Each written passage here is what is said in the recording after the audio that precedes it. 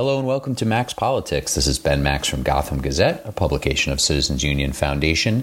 Thanks very much for tuning in here for the show. We have a special edition of the podcast here for you on this episode. On Thursday, May 18th, 2023, I was the moderator for a discussion at the annual conference of the New York State Association for Affordable Housing, otherwise known as NYSAFAH, NYSAFAH. It took place in Manhattan in a big venue with hundreds of people who work in affordable housing and other housing policy in attendance. And to open up the conference that day, I moderated a discussion with New York City's Chief Housing Officer Jessica Katz, who is Mayor Eric Adams's top housing official at City Hall, and the New York State Housing Commissioner RuthAnne Visnauskas, who was previously on the program here a couple months back talking about Governor Kathy Hochul's housing compact plan as state budget negotiations were happening. So I was able to talk with both of them at this event, ask them a lot of questions about where things are in housing policy in New York, at the state level, at the city level, how they're working together, their frustrations about the fact that really nothing major related to housing policy on the issue of development and supply and the governor's housing plan and specific pieces that the city wants to see enacted. None of it was passed in the state budget, much to the frustration of both the governor and the mayor and their top housing officials, and of course many other people. So what you're about to hear is that discussion that I had with Jessica Katz, New York City's Chief Housing Officer, and RuthAnne Visnauskas, the State Housing Commissioner. You'll hear at the very beginning, I referenced Brett, and that is Brett Garwood, the NYSAFAH board chair, who introduced our panel. So that is who I'm referencing in the first couple minutes, because Brett Garwood, when he gave the introduction, was talking about the importance of housing growth, the fact that New York is behind on housing supply, and some other things to set the stage for the discussion with these two top housing officials. So it was a really interesting conversation. I'm glad we have the audio here from the NYSAFAH conference. We covered a lot of ground with these top housing officials about what did and didn't happen in the state budget, what New York City's priorities are for these final weeks of state legislative session that are happening until early June, and the city is hopeful for some housing policy to pass the state legislature in the next couple of weeks. And you can hear, of course, the state housing commissioner talk about what they're trying to do as well, looking ahead to building more consensus and momentum around housing policy ahead of next year, when the governor has promised to come back and revisit the issue again. But she's also talked about using some executive action in the meantime. So we got into that a little bit. We dug into what Mayor Adams and the city administration are doing on housing on their own without state policy, but of course also how they would like some help from the state on certain issues. We talked a bit about NYCHA, public housing, and a whole bunch of other stuff. We really got to a lot of interesting comments here from the city's chief housing officer and the state housing commissioner. Here is that conversation. Good morning, everybody. Good morning. Good morning. Thank you all for being here. Thank you both for being here. Brett, thank you for the introduction. A few comments from Brett that will help us kick right off here, but thank you all for being here. And I think having these two first speakers here helped get everybody in the room quickly, so that's great. But thank you to NYSAFAH for having me. Again, my name is Ben Max. You can find us at GothamGazette.com. Thank you to Brett and Jolie and Deborah and everyone at NYSAFAH for having me and having us and having this very important discussion. So let's get started. As Brett was saying, there's been a shift, seemingly, in the political atmosphere, in the conversation in New York around housing supply.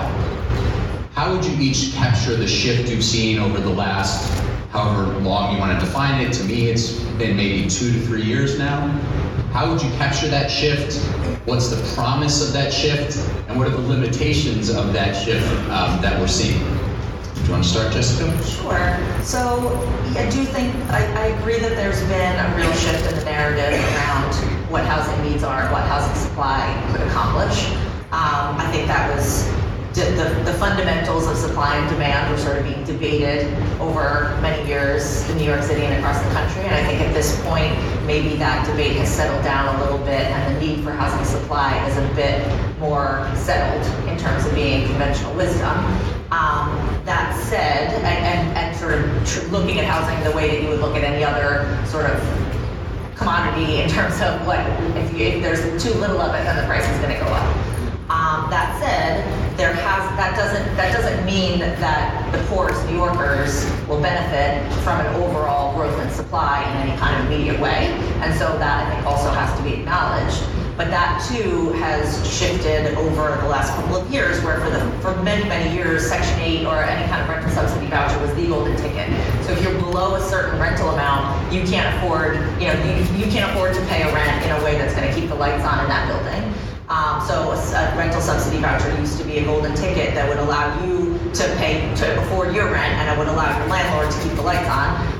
And now that's sort of no longer the case. So for the first time in my career, there's thousands of people with vouchers, with that golden ticket, who are wandering around New York City looking for a place and can't find one. So I think that fundamentally shifts the debate as well, where that then proves one more time that housing supply is really what's missing, even for those who are lucky enough to have the rental subsidy.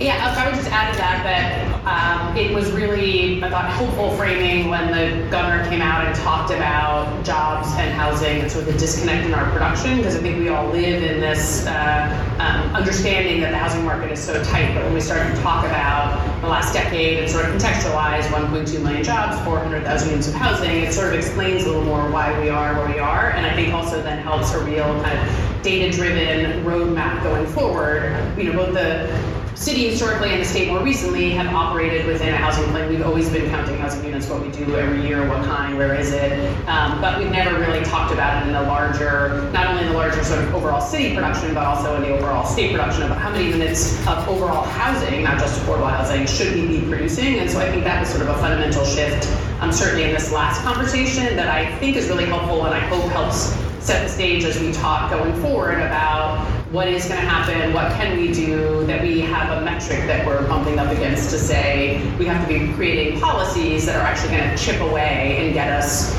from, pick your 500,000 unit number or the incremental 400,000 over the next 10 years, whatever that is, right? We can now look at policies in the context of that and say, how is it going to get us towards that goal? And I think that's a really a fundamental change in how we think about housing supply and how we think about housing policy. As a moderator, I think it's always important to say, if there's anything either of you says that the other one wants to comment on, please jump in and keep me on the sidelines if you'd like. You threw a couple of data points out there, RuthAnne. I was going to ask each of you if there is one or two pieces of data that you try to bring to conversations to dispel myths or to prove your case. Are there pieces of data you take with you when you're talking to state legislators about the city's needs, likewise about the state's plans?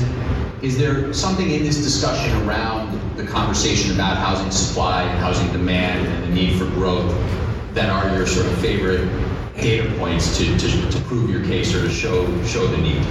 Sure. I think one is that there are, for the first time, thousands of New Yorkers with a voucher who can't find a place to stay. And then the second is this chart that I am fond of stealing from the Citizens Budget Commission, where kind of the conventional wisdom in New York is that there's a ton of construction going around all the time. But if you look at our housing production compared to other cities, we're down at the bottom with like Detroit, Philadelphia, Indianapolis, all these other cities that we don't necessarily compare ourselves to in any other context.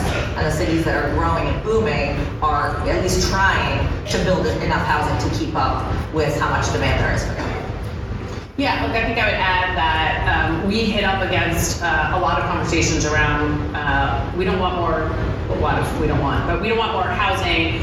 We really want more affordable housing. And I think it took a little while in the conversation to realize that we had to be also talking about the city and the state spend, it's a sort of data thing, but spend every dollar we get from the feds to create affordable housing. We are stretching and pulling and creating new programs and reinventing whatever we can to get every deal in our pipeline done. And as everyone in this room would know, we can't do every deal that's in our pipeline. We have, we only have 100 deals probably between us at the door that could get done if we had more federal resources. So I think we had to sort of change some of the conversation some way along the way around, we need 400,000 additional units of housing, and we can't produce 400,000 more affordable housing units over the next 10 years, more than what we're doing today. We are sort of at the max of what we can produce, barring the federal government coming in, or maybe some marginal resources around the edges. But I think that sort of the conversation around production, and I also love that chart about sort of where not only New York City, but also where all New York State suburbs, especially some New York City suburbs, fall relative nationally on per capita production, way at the bottom of the chart. I think actually the New York State suburbs are behind every suburb combined, relatively. That we have to be talking about overall housing supply production. We can't. Sounds strange to say it as sort of the state housing commissioner who focuses primarily on affordable housing, but we don't have the resources to double what we do today. So it really does have to be a private, sort of a public-private market rate housing solution as part of that. And that was kind of, I think, I'm not sure if it's a data piece, but it was something sort of fact we had to bring into this conversation that I'm not sure people accepted, but it certainly, I think, was a little unclear to people why they couldn't say to us, like, well, you guys should just do more. Along those lines, in these conversations that you've been having, as you've been trying especially to convince state legislators to support the governor's plan, which the mayor has been supportive of, and support other priorities of the city, has there been a particular myth or a particular misconception that is most often coming up that you've been trying to dispel in conversations, whether it's with legislators or it's with local community boards or other community groups or whoever it may be? Do you find that in this conversation around growth, around supply and demand, that there's particular myths or misconceptions that are the most prominent? I mean, I think one of the challenges you hit in general in sort of community work, to the extent this is a piece of this is that if you say no, nothing happens, right? So I think part of this conversation about we need more housing, what we come up against is like, we don't want any more housing in our town, our city, our village. We have too many people here, we have traffic, we have schools, we have places to sort of take your issues. But it's sort of, I think there's this assumption that if people don't accept additional housing in the community, that then nothing will happen, it'll stay exactly how it is. And that's not true, not only because things may get built and they may not be where or what people want, but also because housing prices will go up because of the limited supply, that it just means over time that you can't afford to live there because you're actually, for whatever reason, or your kids, and all the sort of stories we told about whether it's your kids wanting to come back, your parents wanting to downsize, your parents wanting to move closer, that those, and again, it's not sort of like a housing myth per se, as much as this sort of confrontation with this notion that saying no does not mean you get to control your destiny, right? And that we actually need to change that and say, what we really want you to do is be part of this solution in a way that's constructive and that's thoughtful and that's locally planning and thinking about how you want your town to grow. I'm not sure we won that argument with people, but I do think there's this real perception that if I do nothing, nothing will change, when in fact, the world is getting a lot less affordable year over year than we've been doing this. And that's a real change and a real impact for people. One of the things I see regularly is this notion that even if you build more, rent prices are not going to go down. And the response that you see sometimes is, well, there's the greater potential to break the increase curve, the graph on that. How do you have those conversations with people about sort of what growth will really result in, what it will really mean on the ground when you are having those difficult conversations? How do you sort of conceptualize for people the positives of growth on a local level when people have some of those perhaps misconceptions about, if we just say no to everything, nothing's really going to change, and you bump up against this issue of, well, more housing doesn't mean rents are going to go down? Yeah, I think being able to have a more full conversation about the ways in which gentrification happens, not because we built too much housing, but because we built too little, is an important change in the narrative, which I think is starting to happen. I don't know that we're all the way there. And making sure that there's an understanding of how those dynamics function, and you see the neighborhoods that have had a boom where people now get to shop around a little bit. And like there's people in this room kind of sweating because there's 4 buildings going up all next to each other, and people are figuring out which one they like the best, when there are neighborhoods that have been more kind of preserved in amber where the rents are really skyrocketing, and being able to kind of have that dynamic be more visible to people. I would just add too, it's really hard to talk about something that spans, we aren't where we are today because of the pandemic or because of the last 5 years, right? This is sort of like a decade in making or more when you look at, or 5 decades depending on what part of the issue you're looking at. But if you look at sort of the production, there is no like solution that helps people tomorrow in this construct, right? Of like needing more supply, or even maybe 2 years from now, given sort of development timelines, right? This is really a long game. So, and if we, do nothing, we would all presume it's going to be exactly the same, or even worse, as it relates to increases in rents and increases in home prices. So, to your point, yes, absolutely, we can't. Not only can we not reduce costs and reduce rents, but our ability to make them less, but our ability just to stop the rate at which we're going is going to be over a long period of time, and that's not that interesting to someone who has an issue today or an issue tomorrow. So I think the challenge of annual budget cycles, legislative cycles, or election cycles, or whatever it is not like supportive of something to when you're talking about this is really sort of a 10-year. Everyone's going to feel a little better 10 years from now. It's like, who has time for that tomorrow when you've got a real housing crisis?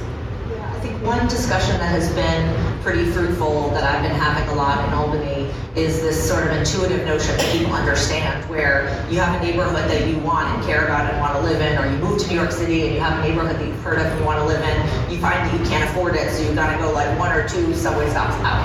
So the conversation that we've been having with especially some of the outer borough legislators has been around, a constituent in East New York or in the South Bronx they're probably not getting constituent calls about 421A or MIH for or against, or the FAR cap or any of these things. But they should care about it anyway, because what it does is it kind of acts as a sponge against gentrification, and if you create as much high-density housing in core neighborhoods of New York City, then that will just be able to prevent a few more thousand people from kind of looking to that next subway stop out. And I think that's a theory that has resonated with people and is sort of intuitive and has been helpful. So I think both of the things you both just said, you each just said, lead us into the state budget and what just happened, the idea of the cycles that these things go on, and the need to take action that will then perhaps show benefits at whatever timeline once you begin to act, and also the idea of sort of everybody in this together in a way. So what's each of your assessments on the fact that there was not progress made on this issue of increasing housing supply in this state budget? What does that mean? And what are key lessons that you took from this process? Since you're the state housing commissioner, why don't you start? Look, it was obviously incredibly frustrating. I think we feel that we proposed the right plan. It was a really smart and comprehensive plan, and we didn't sort of come at it with pieces. We really put the whole thing out there. How we were going to get to this incremental 400,000 units over the next 10 years. So I think we feel good that we went through the data process and the analysis, and we, as people have heard me say, we talked to a lot of people that have done this in other states, and a lot of people who studied those states and what worked and what didn't work. So I think we feel good about what we went in with. Obviously feel frustrated by where we came out, and it is not everyone.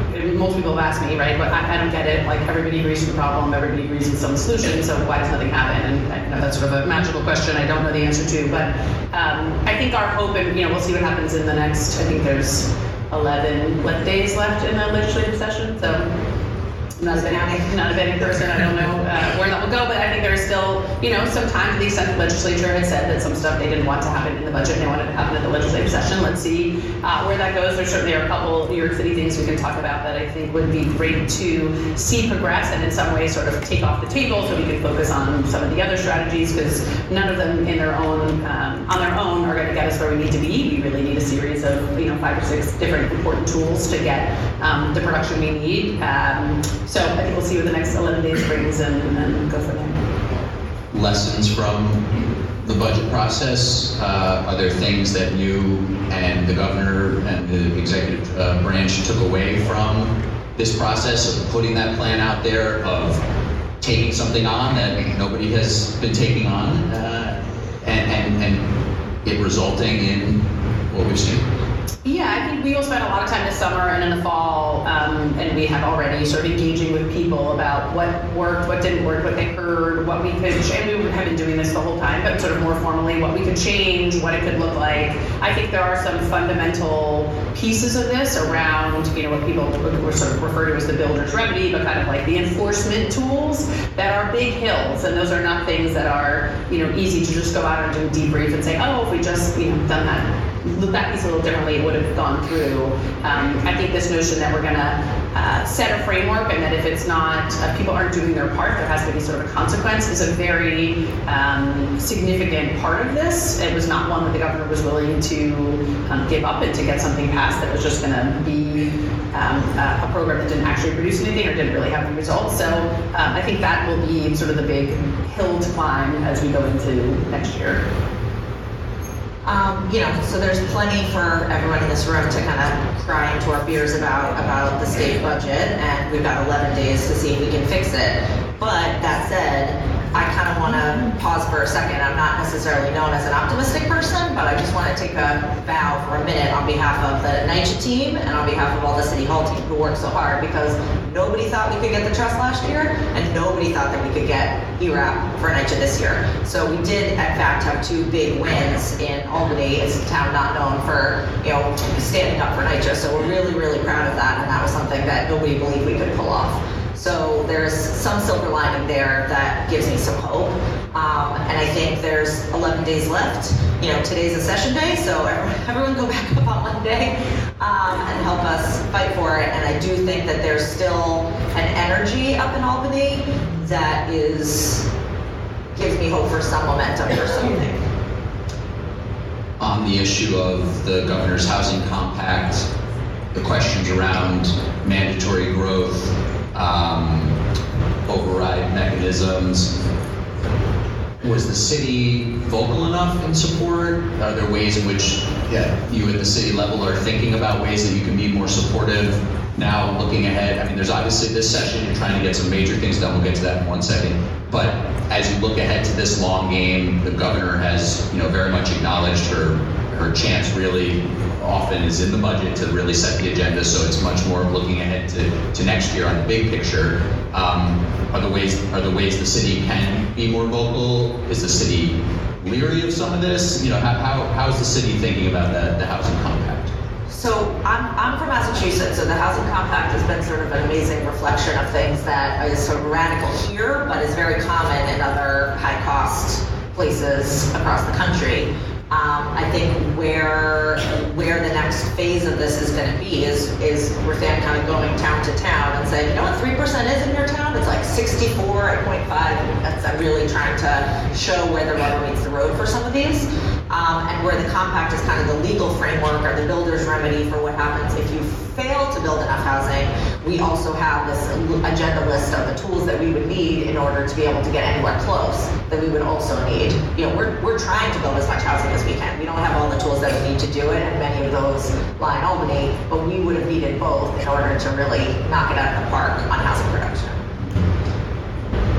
My sense, to stick with this for a moment, my sense of things included that there were a lot of city-based, a lot of the tension was on the suburbs, but there were a lot of city-based legislators who were not necessarily in favor of growth targets. You got at this in terms of a wide variety of communities and neighborhoods.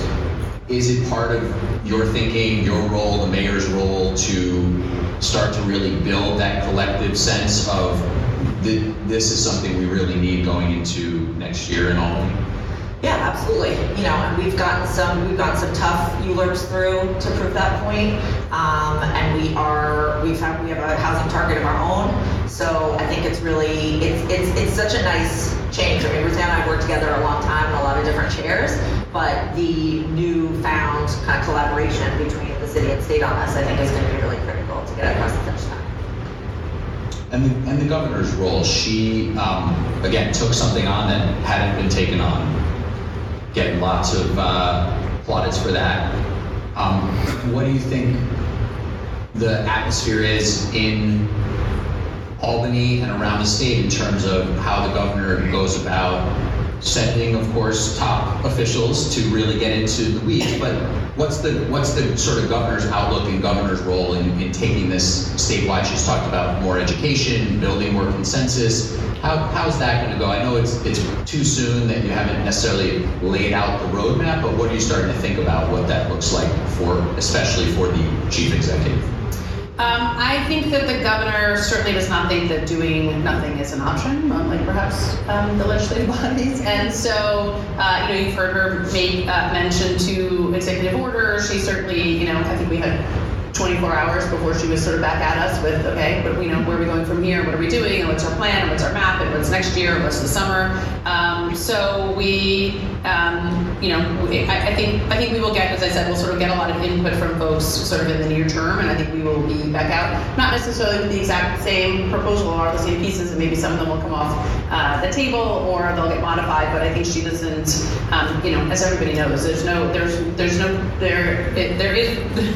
really doing nothing really isn't an option, because it's not going to get any better, and there is not. It doesn't look like there's a lot of stuff that may come out of the legislature, so we have to be taking that leadership role and being right back out there next year with a bigger coalition and more support for certainly pieces of this, if not all of it. Say a little bit more about this idea of doing nothing's not an option, but also the governor saying, I'm not taking I don't know, not even half a loaf. I mean, that's not even, but I'm not taking a tenth of a loaf that might have been available. I don't think we publicly know exactly how all the negotiations with the two chambers of the legislature went. From my understanding, there were different things happening in the Senate and the Assembly, so it's complicated. But say a little bit more about why not take target growth with incentives and no requirements, no overrides.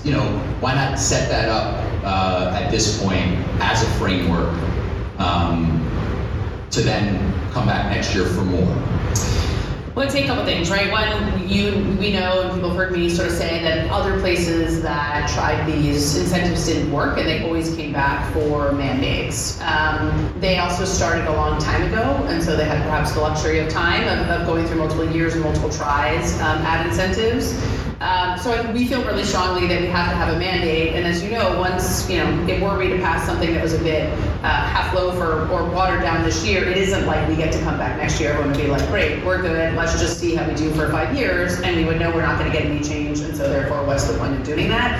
And I think there's a big difference between getting pieces of the agenda proposed as they were proposed versus taking sort of a bigger version of it with really enforcement and not watered down. So I don't think we would, while we heard places talk about incentives, and I think we're trying to think about how we do that with state funding that we have that goes to localities. I don't think that it's realistic that you can pass something that we know isn't really going to make things different, and that we're really going to have a chance to go back the following year through the legislature and make it different. It is very hard to get big things through the legislature, so it's I think all the pressure is on to really make sure we get the best thing we can when we do it. People too often lump the New York City suburbs together. There's significant differences in a whole host of ways, one of which is I've heard from, and others have heard from, folks in Westchester who say we're not as opposed to growth as certain communities on Long Island especially. We don't want the mandates and we don't want the overrides, but we want to really work on growth and incentives. We've done some of that. Is that part of the next step of what you're talking about there? Is it really trying to up the ante, so to speak, in terms of working with willing partners to pursue growth? Yeah, I mean, to your top of your question, I think it's 1,539 units of government in the state of New York. So when we were looking at this proposal, we were doing it at the unit of government that had zoning power, and that is actually much more than like California has. I think they have something like 800 units of government. So among those 1,500, they all have a different opinion, and they all probably liked and didn't like different pieces of the compact. So to your, sort of point about the suburbs, it wasn't like everybody liked or disliked only one part or another. There was wide disagreement with what people liked and didn't like. But we did have great conversations with a lot of the local mayors in Westchester who, to your comment, were very supportive of growth targets and feel like they are doing a lot. It wasn't sort of everybody, but it was certainly a lot of them. So I think we took a lot of that as a sort of wind in our sails in a way to try to look at how we could combine a growth target with incentives to say you're already doing it, so this shouldn't be something that you're necessarily sort of adverse to, and then let's talk about how to make this better for you and how to get, whether it's sewer or roads or whatever the upgrades or infrastructure upgrades are kind of one of the main things that localities are looking for. How do we make that better for you? So I think that's going to be certainly a place that we spend a bit of time in over the summer and fall. The city's priorities right now. 11 days of legislative session. I'm going by your count. I haven't counted them. I see it as, because those are the session days, I see it as roughly a month here, but not even perhaps. What are the top things that you're hopeful that you're trying to convince legislators to support over this next few weeks? Sure. So we need a new tax incentive program to incentivize new construction. We need a revived J51 to incentivize renovation of existing affordable housing. We are continue to go for a basement legalization program, not the full ADU, two-family homes everywhere, but just to keep people safe in their homes. Right now, our primary policy around people in basements is that we will, when a rainstorm is coming, we will text you and tell you to try to seek higher ground. So that doesn't sit well with me with hurricane season looming. And we've seen people die already, and there will be more if we do nothing on this subject. And then I think we've gotten closer than we've ever had before on the FAR cap. That's been actually a significant movement. So we're still in a conversation around the FAR cap. And then finally, we have to figure out what the future of work and the future of Manhattan is. And so figuring out a reasonable and robust program around office conversions and a tax incentive to make that, to smooth the pathway for office conversions, is another top priority for us. That's it?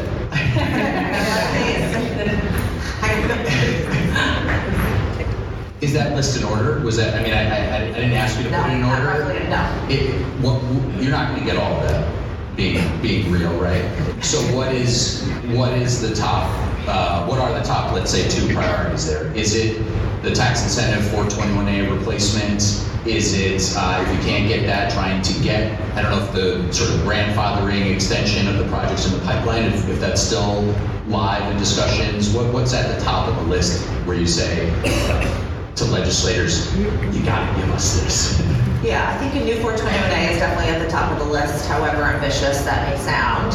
And then also we really need a plan for office conversions. That's something that really can't wait. I think the future of our city is going to depend on how nimble we can be in terms of, I don't think any of us can predict what the future of work is or what the future of Midtown Manhattan is. We have to give ourselves every tool to be flexible if we're going to bounce back. Is the hang up on the ladder affordability requirements as part of such a program? Is there daylight in terms of getting to an agreement on that you can see? I hope so. I have no choice but to believe that. So we're gonna continue to fight for one. But I really think that program is trying to do two things at once. Yes, we do want affordable housing, but also we just want to figure out how we can pivot the neighborhoods that have been primarily focused on offices. So we want to do both at the same time, and it's going to be hard to find that balance in a way that everyone can agree to. But we do need to try to do both. Is there a way to crack the 421A nut in the legislature? I mean, this seems like something where there's more data coming out regularly that shows the lack of permits, being issued and applied for. People are screaming about this, but it seems like there's a lot of deaf ears. I know you offered a program previously, then decided not to offer a program in this year's agenda, but try to open that up to conversation. Where does that stand? Yeah, last year we tried to address the things that people didn't like about the program, right? They didn't like 130 AMI, the term of the benefit or the value benefit. So, we sort of listened to all that and came forward and said, okay, we understand you don't like, these 5 elements. So here's a new program with those things changed. Let's talk about the AMI. Let's talk about the benefit period. There's all these little pieces. There was not a negotiation about it. There was really no conversation at all, which was frustrating, not to overuse that word. So we this year basically came in and said, we still stand by that same proposal, happy to negotiate on it at any point in time. The program, right, it's a little lumpy over the years, but let's call it 10,000 units a year, maybe on average, that it creates. It's not an insignificant amount of housing in the city of New York. And if we talk about the last decade, or we look at the next decade, and you're talking about 100,000 units or 150,000 units prospectively, that's a big impact on the city, where that production just to sort of dry up and not be there. So it is hard in the conversations to sort of get at the sort of why there can be no even sort of engagement on something that we would argue creates a lot of housing for the city of New York, which is good. Requires affordability that basically everybody takes advantage of, good, right? If you don't like the AMI, let's change it. If you don't like some stuff, let's tweak. But there's not been a counter proposal from the legislature on it. There's not been, to just in my, telling of it, not really any engagement with let's look at how we change it. So I don't know. It's frustrating. It's also one of the only ways we have to do housing and affordable housing in very high cost parts of the city. Yeah. And it's also one of the only ways that we have to do mixed income housing in high cost parts of the city. So where we're trying to get back on the kind of President Obama vision of affirmatively furthering fair housing, this was a really, really important tool that we had to accomplish that. Yeah, to go back to the numbers, right? If 420 is producing something between, maybe 10 or 15,000 units a year, and 25% of those are affordable, and we're talking about 2,500, 3,500, 4,500 units.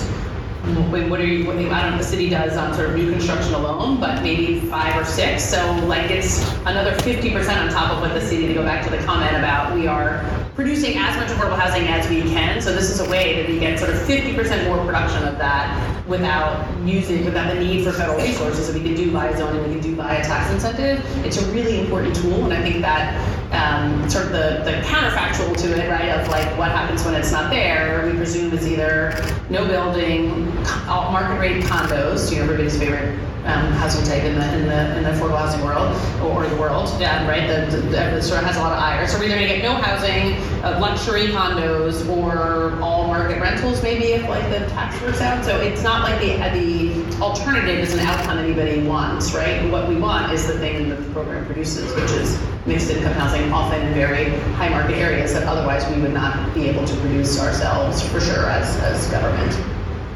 Is there any way for there to be more city momentum behind this?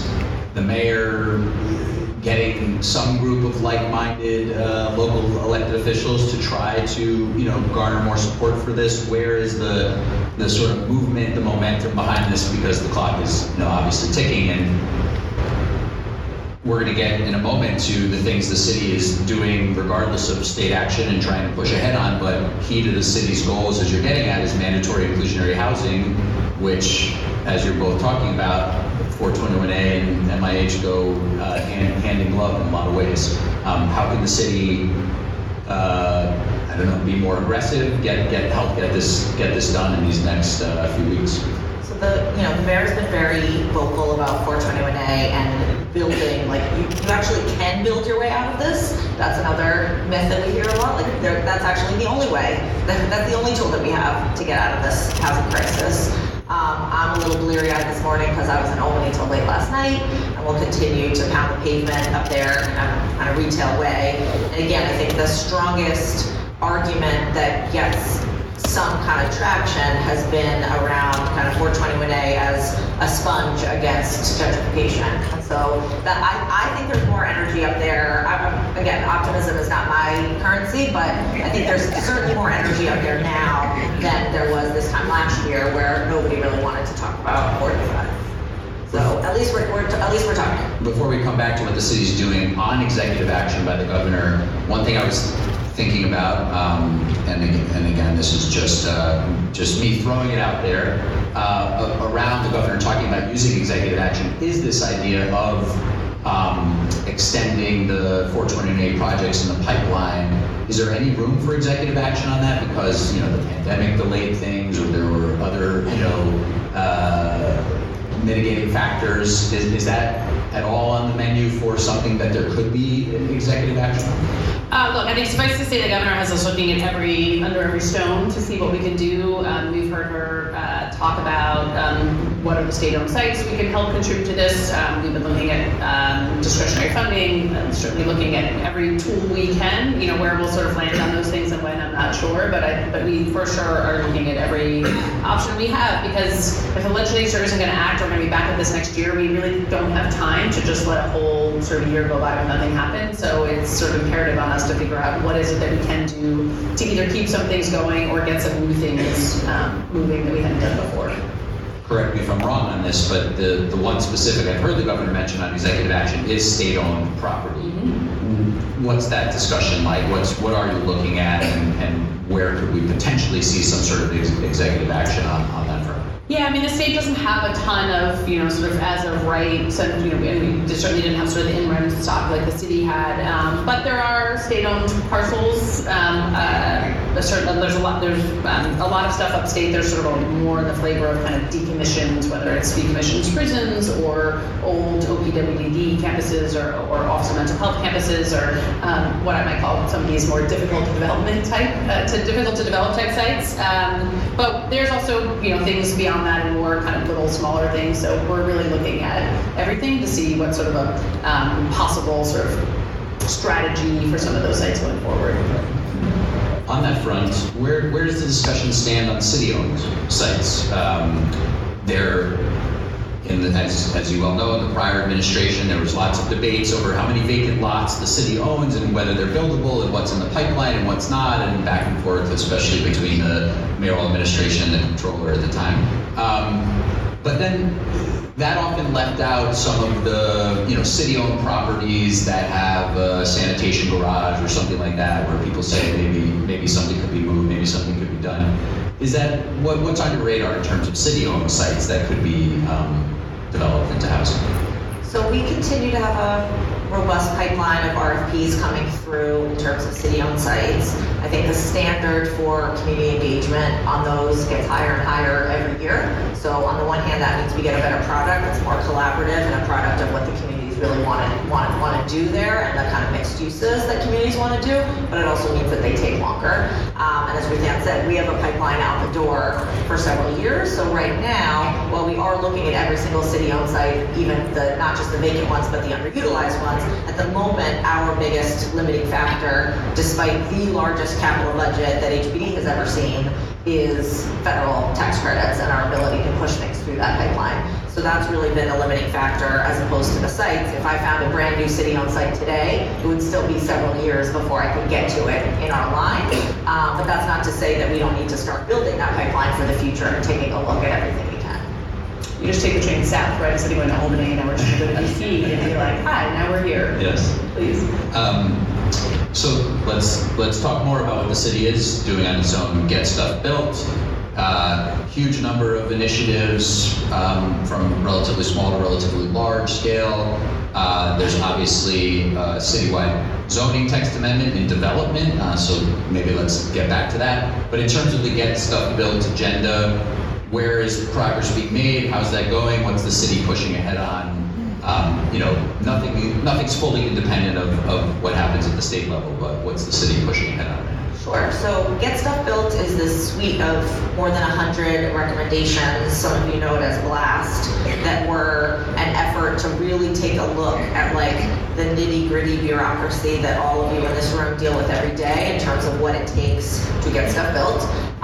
in New York City, and that kind of interagency ping pong that we put you through and figuring out how to solve for that. The vast majority of the recommendations in that report are things that the city can do on its own, but those processes and those systems have built up over time, so we're working really hard to try to untangle the thicket of rules and kind of the gauntlet that we put everybody through as we do development, so that's really critical. We do have the citywide text amendment, zoning for housing opportunity, which is another place where we don't need Albany's say-so in order to make it easier. So every place where we can peel back the layers of requirements and make it a little bit easier, a little bit more efficient, a little bit less expensive to do development in New York City, and we're gonna, and that's gonna be a big mountain to climb, so we're gonna need everybody in this room to help. But we have found that there's significant places where you can, move a couple commas around in the zoning code, which many of you here know well, that would have a significant impact in a very relatively short period of time in terms of efficiency. We have the largest capital budget that we've ever had in housing over the next 10 years, and it's not going to be enough without some of these larger initiatives. On the zoning text amendment, very complicated, takes some time. Where do you have a sense of where in the timeline we are and having that when it's going to be ready for some public review? Because obviously once you even started under public review, it takes some time to potentially get it through all steps. So I think this is one of the things that we liked so much about the governor's proposal, is that it would have allowed us to do some of those citywide changes with less fanfare. So now we're going to just do it in the regular lane, not being given a fast lane by the legislature. We're going to do it in the regular lane. So that does take time with our current system, and we're going to take a crack at sort of every piece of the zoning code that makes it just a little bit harder every step of the way. So I think that ought to be, we're doing the kind of preliminary vetting with folks now to make sure that we're in the right place in terms of how impactful this could be, and then at some point next year that will start to be the actual formal public process will start to get next year. Remind folks a couple of the key planks that you're looking to ensure are in that zoning text amendment and the type of impact that you think they could potentially have to achieve housing growth. Sure. So, New York City is a little behind in terms of the way in which we deal with parking restrictions. So the ways in which we treat parking minimums and how much parking we require. We already have embedded in a prior citywide text amendment this idea of a transit zone or not a transit zone, or how much do you need parking for affordable versus non-affordable housing. So we'll definitely try to up the ante on that. Then there's also just a lot of other nips and tucks that we've done to the zoning code over the years that just make it more complex to even know what you can build. And little places where if you unlock some potential on these sites where you can build a lot more. And then we also want to really take a look at what it means to be and kind of walk the walk on transit-oriented development and how that's going to look across the city, because we have a very significant transit, we have the biggest transit hub in the country, and yet we're sort of we don't think about it that way in terms of our zoning all the time. That's exactly where I was going to go next if you didn't get there. So say a little bit more about it, because one of the things I found most interesting about transit-oriented development at the state level proposal was again what it would do in the city. Very often the focus in the suburbs along the commuter rails, but in the city, there's places that the subway gets that are relatively underbuilt or low density, should we say. How are those initial conversations happening to get the support from local community leaders, local elected officials? Are we not quite there yet, or is that something that's already in the works to sort of, when this comes out, to be able to say we've been having a lot of these proactive conversations and there is some interest or some support, or at least a lack of the sort of vocal type of opposition that we saw with some of the state? It's New York City, so there's going to be vocal opposition no matter what we do. But I think we're seeing some good with the ULURPs that we've gotten through in the last year that seemed unsurmountable at the time, and we managed to find some consensus with local council members that wanted to work with us. On TOD, we have this Metro North stations that we're doing a corridor rezoning there that's giving us some faith that this is possible in New York. And I think that increasingly, we have RuthAnne talked about kind of the pain of doing nothing. I think increasingly what felt like a daunting city council landscape, I personally was really worried about what term limits would do to a housing plan, right? If, by definition, even if you're the most pro-housing city council member, you need to get reelected in 2 years, but I'm not gonna show you this beautiful fancy new building for another 5 years. That's just a structural mismatch. So I was pretty worried about that, but I think over the past year, we've been very pleasantly surprised and worked really hard to build some consensus with council members. And I think that the council members are starting to see that there's a benefit to building housing and there's some pain to refusing to build housing. So I think that political dynamic is changing in ways that I think are positive for everybody. What is the role of other rezonings? You're looking at this citywide zoning text amendment, but there's also you have the Metro North rezonings happening. You have 1 or 2 others happening. What's the administration's latest viewpoint on neighborhood community rezonings? The mayor, as a candidate, talked about upzoning wealthier areas of the city. He had a couple of specifics that he put to that, but generally speaking, was sort of going back to say, relative to part of the conversation we had very early on today, that when you go into especially communities of color and you say gentrification is only going to continue to sort of run wild here if we don't add housing supply here, some of the response often is, well, what about in those communities? What about in those whiter, wealthier communities where there were downzonings under Mayor Bloomberg?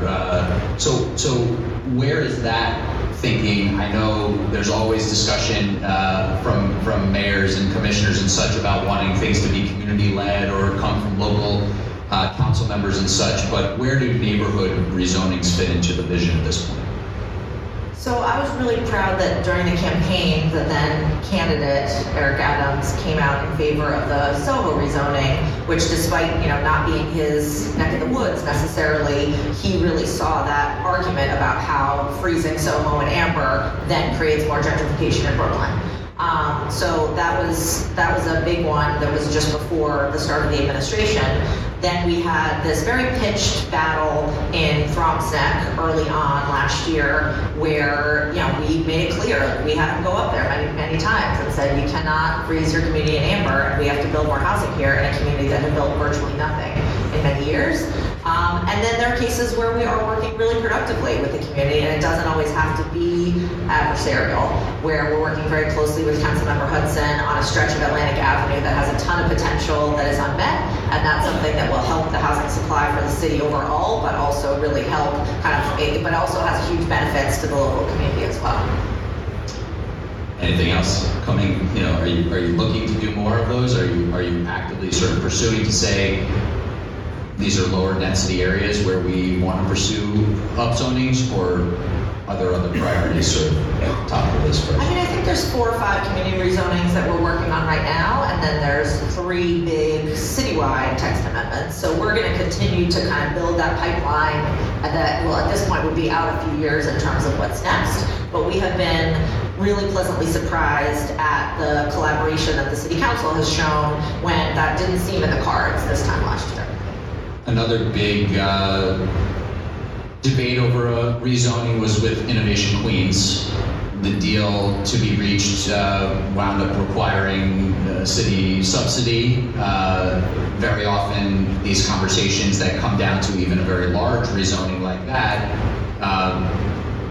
local council members and others want the city to be putting in that money, and then you have people raising flags to say, well, every dollar you put into that project to add affordability is money that can't go to help produce affordability elsewhere, even if you are increasing the budget.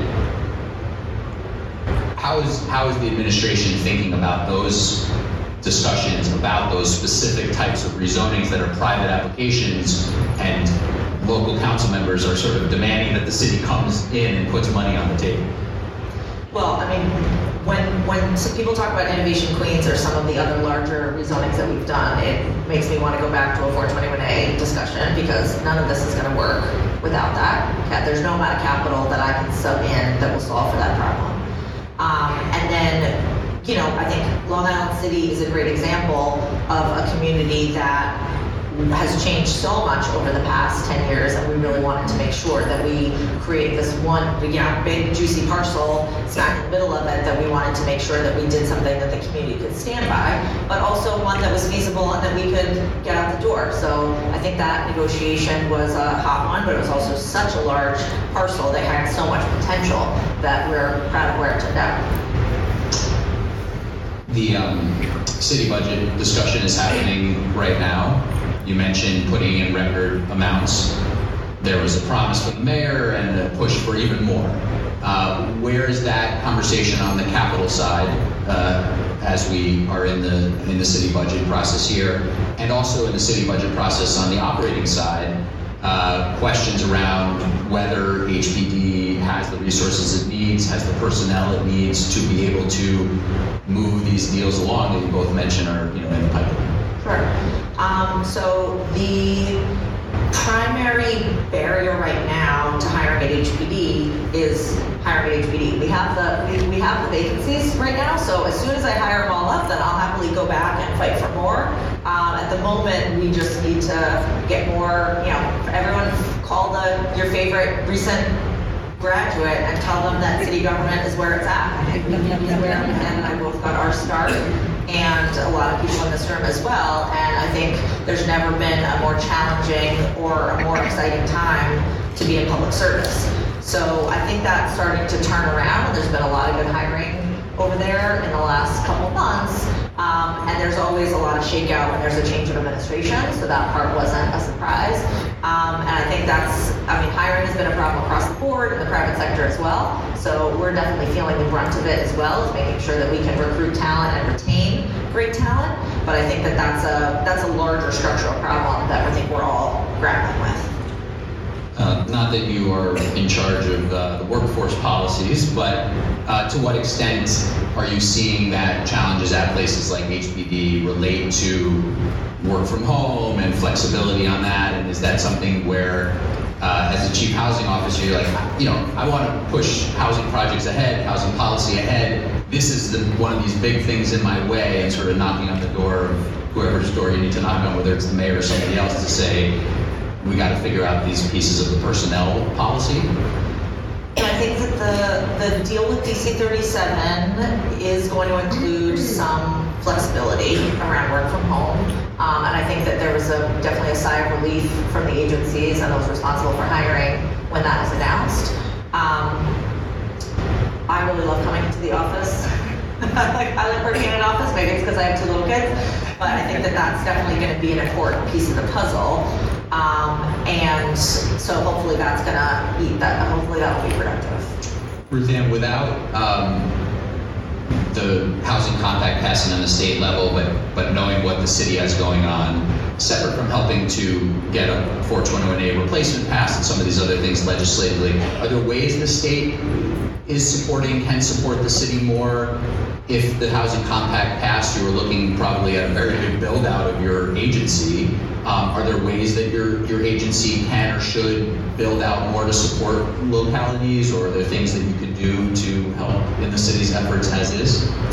Yeah, as sort of Jessica said at the top, we work really closely together now. There's a lot of resources that come sort of through the state and go to the city, and have done that for a long time. So I think we continue to support them there, and work really closely, as you heard Jessica sort of rattle off, every whether it's FAR 12 or 421A or basements or office conversions, right? We are working very closely on policy, on drafting, on strategy, to try to get that stuff done. I think sort of for our part, I don't think we, had really occupied a role around the state as it related to planning and zoning and housing production. So I think that is new for us, and I think we will continue to build that out a little bit, both in terms of how we think about our role, but also how to create more transparency around the state. I think that, not everybody wants to get civically engaged, but for those that do, there there isn't always a place to go to look at what's really going on as it relates to sort of housing in my community. And so I think we're trying to posit ourselves a little more in that space to be helpful, to be a resource. And also, ultimately this, I think, is about highlighting places that have done the policies we're talking about that are great places to live, that people want to be, and to say this is not something that people need to be, you don't have to be afraid of density, or if you are, let's just talk about what kind of density we're talking about. We're not talking about, ever bringing, central Manhattan level of density to places outside New York City. We're talking about appropriate suburban type of density, and I think when people go to places that they like, that have lots of shops and lots of restaurants and a train stop and people that live there, they're like, that envelope people should see as actually like a function of land use, not just like this just happened because this is someone had a magic wand. This is an intentional creation of place, and that should be happening whether it's around TOD or in other communities, but that it sort of has its roots in land use. So I think to the extent we can help continue that conversation through being here or being everywhere, and is a new role for us that we hadn't really sort of occupied before. Mostly we were looking at production and our housing plan and working with all the people in this room to get housing built across the state. On that front, I know there's more that is being advanced in their portfolio, but in the state budget, the Department of Environmental Conservation got a significant increase to sort of beef up. Did you get anything in there that will help you grow, or is that something you might look ahead to for next year to say, we need more people, we need more personnel, we need to grow as we either explore these new functions or actually get to implement them? Yeah, so we had a big sort of slug of staff in, had the compact pass to sort of build that out, that we don't really need now that we're not going to do a bunch of those functions, but we do have some space and some room sort of within our existing structure to start building that out. So I think we're not sort of worried on the staffing front that we could do that, at least going into next year. Let me come back to you, Jessica, but RuthAnne, your perspective on this as well. Coming back to NYCHA, an area where you said there's been some really major wins for the city and for NYCHA over these last two state budgets now. Where is NYCHA in this conversation? It's not exactly city or state-owned land, but it's in that realm. Where is NYCHA in the conversation around potentially more pursuit of housing growth on NYCHA land? This is obviously something that comes around every once in a while, but there's this much, happening. Is that something that you're taking a fresh look at, especially now that we've seen what happened in the state budget, or you're having these challenges with a 421A replacement? Where does NYCHA sort of infill development come into their discussion? Well, I think infill development can only be in the service of preservation of NYCHA, I think the biggest sea change that we've seen in the new administration is making sure that it's NYCHA residents themselves that are telling us what they need in their developments, and they really do know better than the government agencies what's necessary and what's advisable on their properties. And what we found is that when you do that in a meaningful way and put tenants in the driver's seat, that sometimes they come back to you, as we saw in Fulton Chelsea. We had a whole renovation scheme planned for Fulton Chelsea. We worked on it for several years, and after really taking a look at the scope and the costs, the tenants came to us and effectively said, please don't give us $1 million worth of duct tape here. Please don't do it. Build us something brand new. We deserve it. Everyone else in this whole neighborhood is getting brand new housing except for us, and we're worried that in 5 years we're going to be just as bad off if you try to renovate these buildings that have been around for almost 100 years. So that was something that was effectively a demand from the tenants themselves, and we're working through what's possible on that site. But that's only an option right now because the tenants demanded it of us. Anything on your radar on that front? We talk about the governor looking at all options, executive action, and so forth. Is that something that enters your desk, or is it more of a city issue?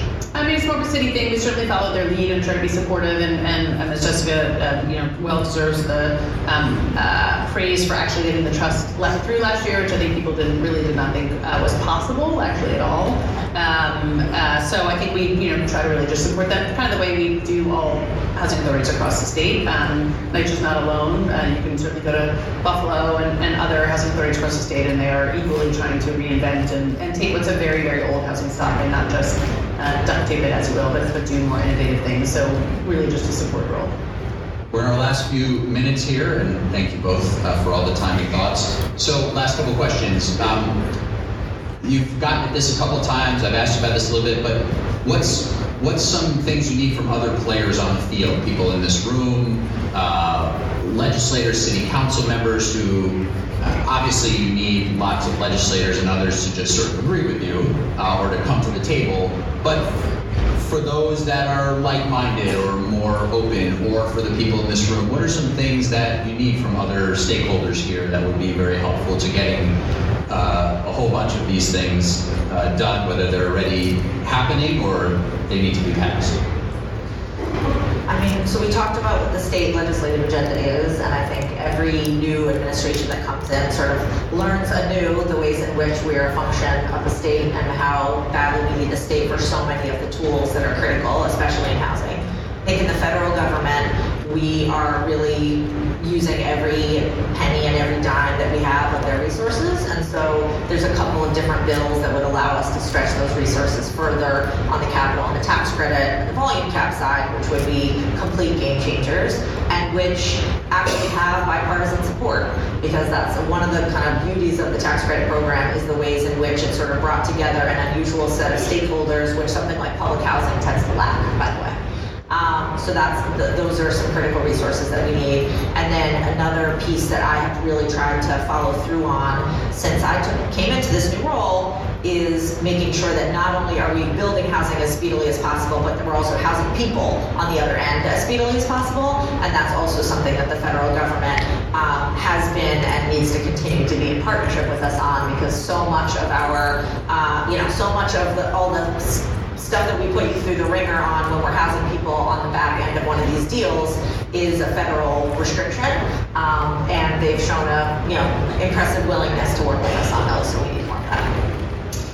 Yeah, look, I would say that not only for some of the state agencies, but for probably everyone in this room, it wasn't really in our lane to be talking about production of market rate housing across the state or in New York City, right? We are generally an affordable housing focused group, and so it has been amazing, and I'm very, very grateful to Jolie and her leadership and so many people in this room who were supportive of the compact, even though it's not necessarily squarely really, about affordable housing, but that was critical for us, that the conversation could be broad, and everybody in this room lives somewhere, and in that place, people are probably talking about what is that thing, why is the state doing it, why are they, forcing things on us we don't want, and all those sort of little micro conversations that happen, I think are helpful to the goal. Every time I get the chance to go out to a development that gets built here, I'm also talking to local legislators or state legislators, and each one of those conversations sort of builds on the whole. But I do think that's going to need to continue, and we need to amp up, and that every time folks in this room, I think, are talking to legislators to be talking about the importance of not just the housing,